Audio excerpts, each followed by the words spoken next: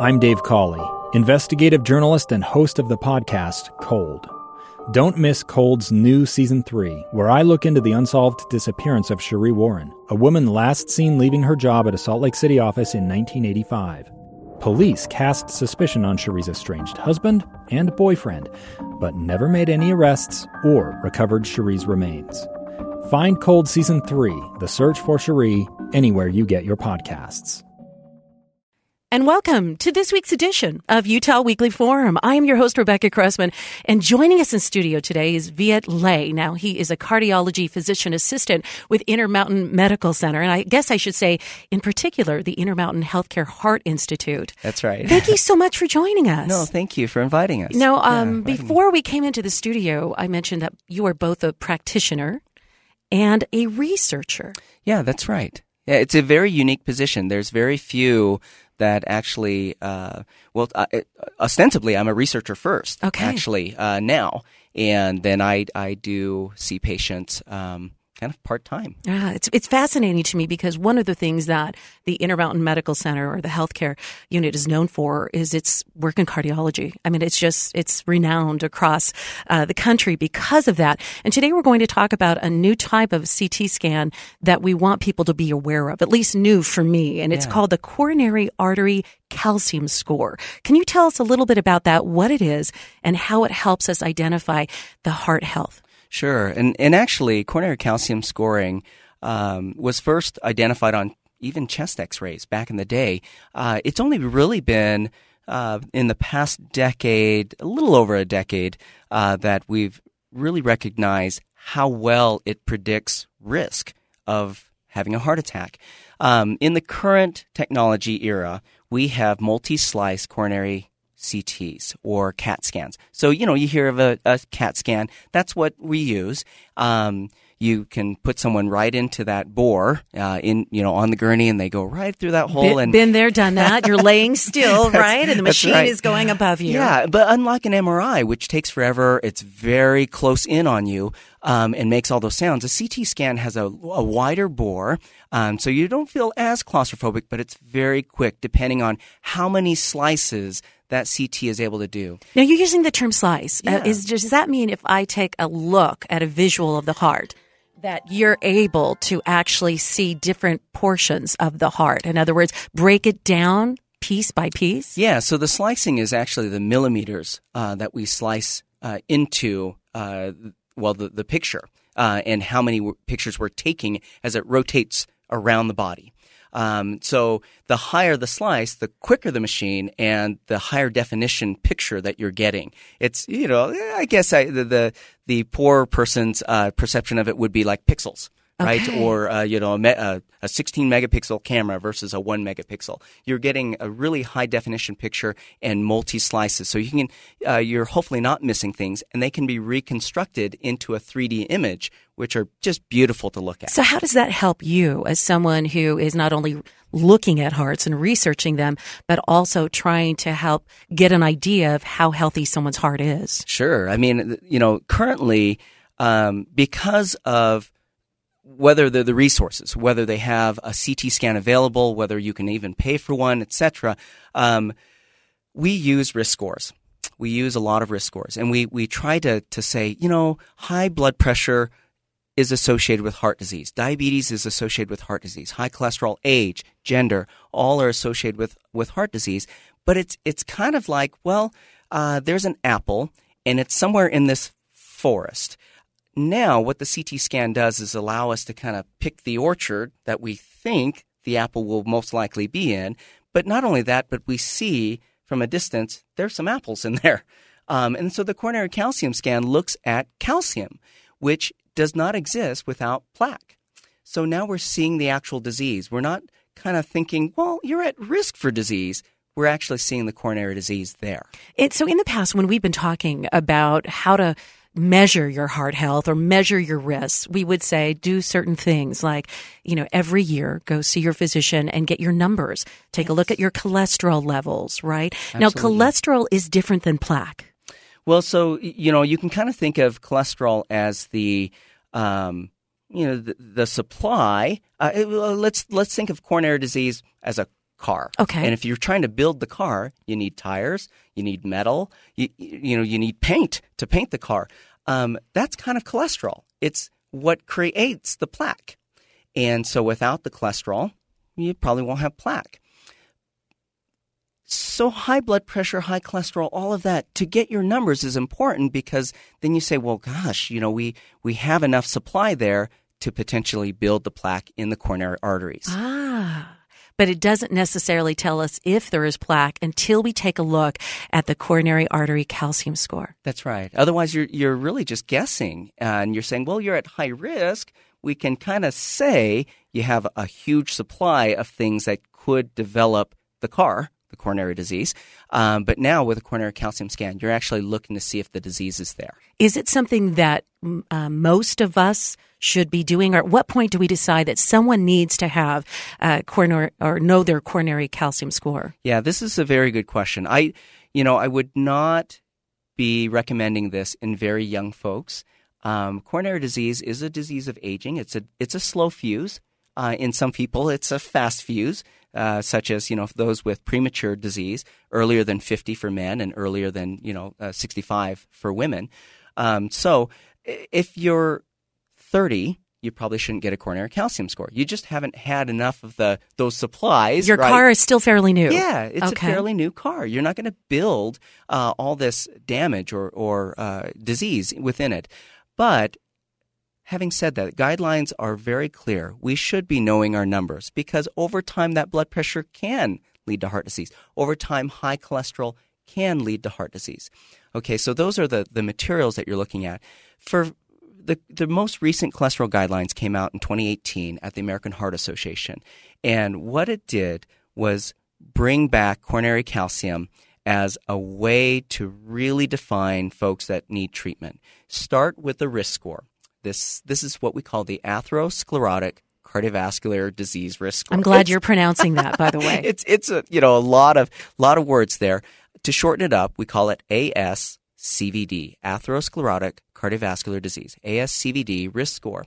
And it's online. You can go to ASCVD or Google that, ASCVD risk score, and it'll pop up. It's vetted by the American Heart Association and the American College of Cardiology. So it's there on their website, and you can put in your numbers if you know your age, your gender, your race, and then the things that you will need to know are your total cholesterol, high-density lipoprotein cholesterol, HDL-C, and then LDL-C, the low-density lipoprotein cholesterol. And then whether you smoke or not, you should know that, if you have diabetes or not, or if you're on a medication for blood pressure. All of those go into this risk score. Start there. Now, this risk score is developed to define what your risk is in the next 10 years. And what you'll see is you can play around with that scoring, but we look at 7.5% risk in the next 10 years. So that's, the probability of having an event, a heart attack, a stroke, in the next 10 years, 7.5% is the start where we recommend that folks think about using a cholesterol medication called a statin. Now, not everyone wants to be on medications. Not everyone wants to be consigned to that medication for the rest of their life. And we're just using these risks, these probabilities. So then you can go ahead and consider a coronary calcium score, which will tell you, do I have plaque or not, or calcified plaque? And we see in the literature that folks that have plaque, so let's just say calcium score 0 versus greater than 0, those individuals that do have plaque, well, now they have the disease. That's the disease that leads to heart attack. It's not 100% that you're going to have a heart attack, but the risk is higher because now you've developed the disease.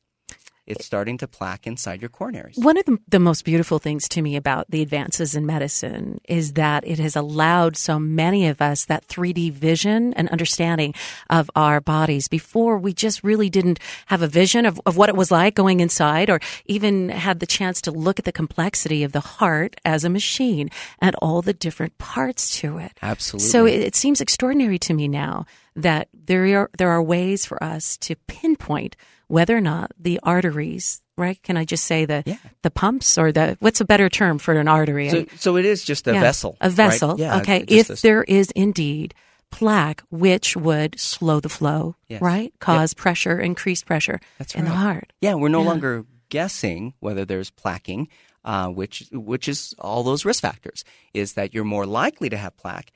We're just guessing about the plaque. Now we're seeing the plaque. You said something there that to me is, I am a proponent of education, patient education, what we call health literacy. It's not about using simple words when we're talking to patients, but it's bringing them along and seeing visually what's going on. I use an app called CardioSmart Heart Explorer. And actually, I'm one of the editors for it, but it's produced by the American College of Cardiology, so it's vetted by a large organization that knows their cardiology, and it provides beautiful visuals, 3D. You can interact with the screen, and so when I talk to a patient in clinic, this is what I use. I let them see what I've learned in school. I didn't go through PA school and just learn by hearing someone. We had visuals on the screen. We went to the anatomy lab, to the cath lab, to the cadaver lab, and we saw visually what was going on. I can't expect my patient to understand any of what I'm talking about unless they at least have a foundation of what that heart looks like, where it sits in the chest, what even the coronary arteries are. Most people who have had multiple procedures, when they come in and I explain these, it's this aha moment when they see visually, and I go through, look, you had stents here, you had a bypass there, and the light turns on. This is decades after a procedure. We had the same experience. And for those who've just joined us, this is Viet Le. He's a physician assistant with the Intermountain Healthcare Heart Institute. We're talking in general right now about the coronary calcium score and how that can help us get more information about our heart health, identify if there's plaque in there. I do have a son who sees a cardiologist. He was born with a structural defect, okay? And it limits, it squeezes the heart and it's limited the lungs. And in our very most recent appointment, maybe 3 months ago with a cardiologist at the Intermountain Healthcare Heart Institute, they were able, he was the physician, to turn us to a computer screen and show us the images of the heart in motion with the latest image. And then we could see, this bone is setting here. I can see this chamber of the heart over here. And that knowledge, to me, it takes fear away and feels like it gives you power. Okay, I understand what my limitations are. Yes. And then, number one, what can I do about it, right? And number two, is there more prevention? Can I do to prevent any worse problems down the road? No, absolutely. And I think I think a big problem with our interactions with our clinicians is that we come with fear. We don't feel good, or maybe we do feel good, but we're worried about this term, this disease that they've thrown out, and we have no structure where to build from. Next thing you know, we have a prescription for this medication or that, but we don't understand actually what it does. Maybe there's a procedure or some type of diagnostic test, but actually we're not sure what that's supposed to tell us or tell them. And so it's nice. I mean, you've described I think the perfect interaction where a clinician sits down and says, hey, look, this is how I see the anatomy. This is how I see the pathophysiology, how it affects you, and what we plan to do. And it makes so much more sense than just words being thrown at you. You're already worried. Let's ease that. Let's ease that and let you know what we know. If someone right now has been listening, and I'm so glad if you were hearing Viet Le talk about some of the risk factors for health disease, and help me with the pronunciation, atherosclerosis. Atherosclerosis. Yeah. Okay.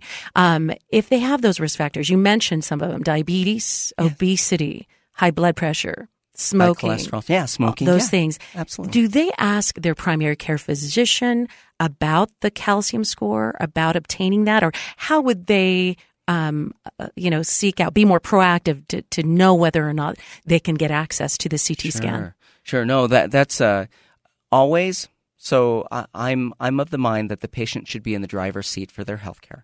As a clinician, I'm trained.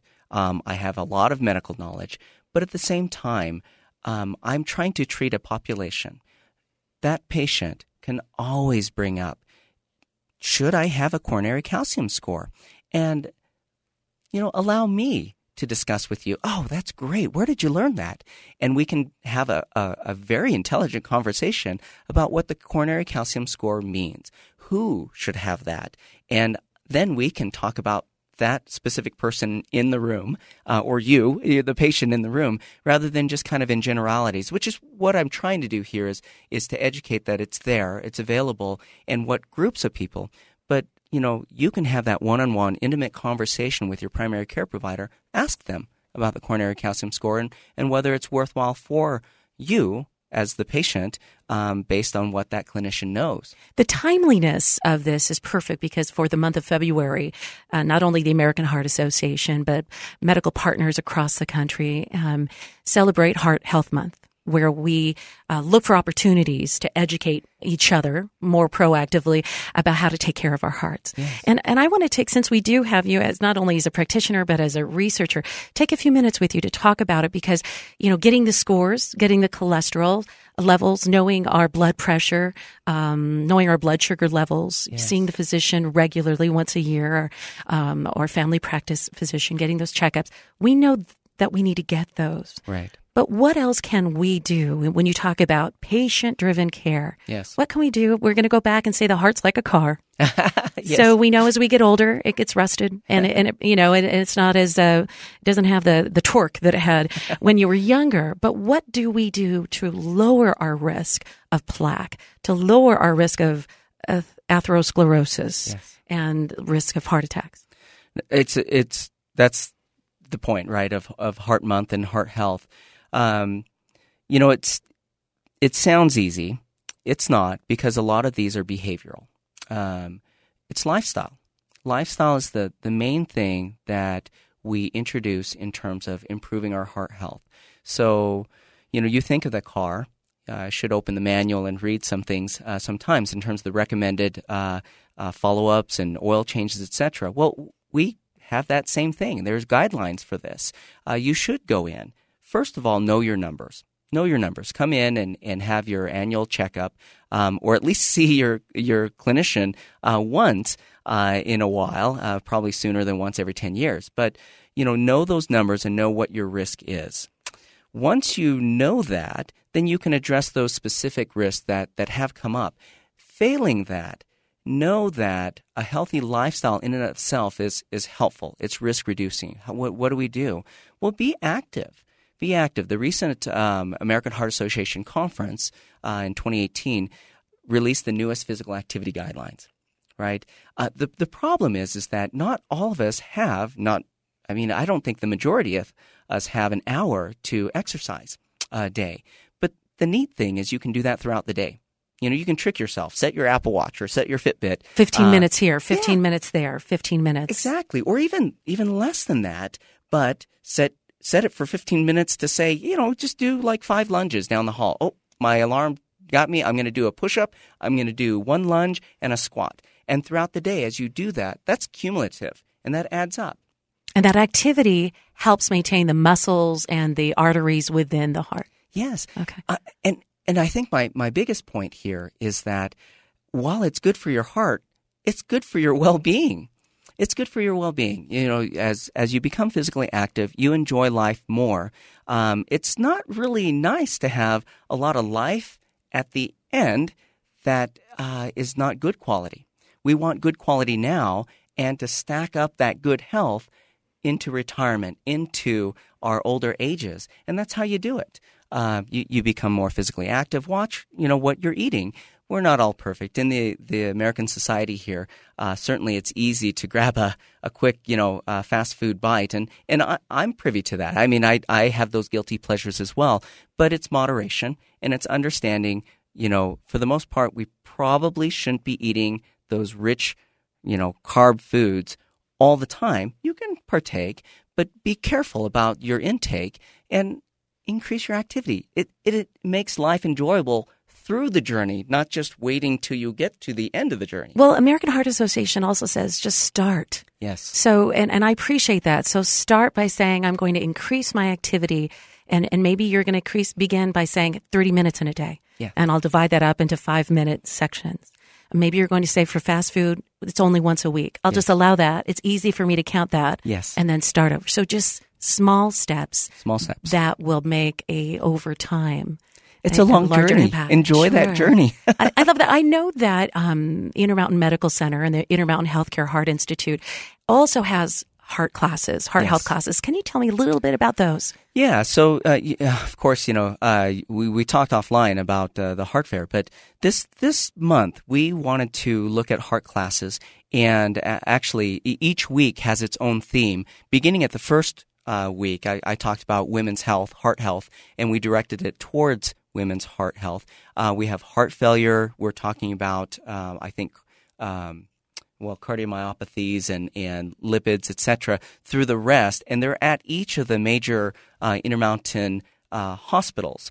And you can find that on intermountainhealthcare.org/love your heart, right? What a great way. Easy to just remember. Love your heart. Well, and it's across the state. Yes. Intermountain Medical Centers across the state. That information, that is so vital. So as we look at prevention, you talked about increasing activity, making healthier, nutritious choices. Yes. What's another lifestyle decision we can make?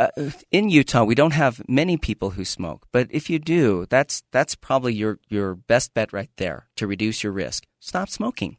Don't start, but stop smoking. That's not an easy thing to do, but it's probably your number one risk reducing if you're a smoker. Looking at those that are diabetic or have impaired sugars when they get their blood tests, that's dealt with by activity and food intake. As a cardiologist, or someone who specializes in cardiology, does the rate of obesity concern you because of its connection to our heart health? Absolutely. Obesity by itself, it does have its problems. But I think what it is a marker of is that we aren't being physically active and watching our diets. So I hate to point out obesity by itself. I think it's a marker. It's where we got to. And with obesity runs high blood pressure, high cholesterol, but really being sedentary. So as you say to yourself, am I heavy? Well, maybe, but what can I do? Well, I can enjoy life by being more active and watching my food intake. I don't want people to focus on that weight. I want them to focus on, can I enjoy life more by being more active and watching my food intake? The weight will take care of itself. I think we get a little neurotic about it. Well, yes, because the weight has so many other emotional connections, Absolutely. Shaming connections. Yeah. And when you're feeling that type of shame, that is not a motivator. No, shame is take not the a motivator. shame away. Right, that's not a motivator. Take the shame away. We have to Yeah. understand that. Yep. That is fantastic. You mentioned that online at intermountainhealthcare.org/love your heart, we can find information about heart health classes. Can we also find information about our general heart health and things that, if we want to follow up and look more into the coronary calcium score and the type of procedures and testing that's available at Intermountain Medical Centers? Absolutely. Within that link, are those classes, but also it provides education pieces, I believe, on that left column where you can click on things. So we do have information on high blood pressure, high cholesterol, physical activity. At Intermountain, we have a way to health. It's a play on words, but I just said don't focus on weight, but it is spelled WEIGH. Exactly. Okay. Yeah. So there is that program, but really what the focus is on teaching people. Well, if you've never exercised and you feel fear for the gym and you think exercise is running, well, we'll teach you that it's not just that. We'll teach you how to cook, ways to cook. It's easy to tell someone, well, eat this way, but if you've never cooked that way or went to the store to buy those kind of things, it's difficult. So we step by step. The Intermountain Medical Care Center, where we live, provides some great educational courses on healthy eating. And it was interesting. My husband had set a goal. I think his goal was to lose 100 pounds. I know we're not going to talk about weight in particular, but his physician had said, this is probably where you should be. Yeah. He began with a nutrition class at the hospital. And that just gave him the education to understand portions, to understand choices that in his earlier years had just not been a part of his day to day. And how empowering that is to have that information. Well, we're we want to put it in the hands of the community. We should each be the driver of our own health. But if we are lacking that knowledge, it's very difficult to drive yourself there. So that's what we're here for. Intermountain, we believe in the patient. It's in our motto, living the healthiest lives possible, right? We want to help you live the healthiest lives possible. And it starts with prevention and risk reduction. Do we lose business if you don't come in? That's okay, because we want you to be healthy. We want the community to be healthy. That's the end goal, isn't it? Viet Le, a cardiology physician assistant with the Intermountain Healthcare Heart Institute, giving us information not only about our heart health, but the coronary calcium score. You may be wanting to talk to your practitioner about that if you have risk of heart disease.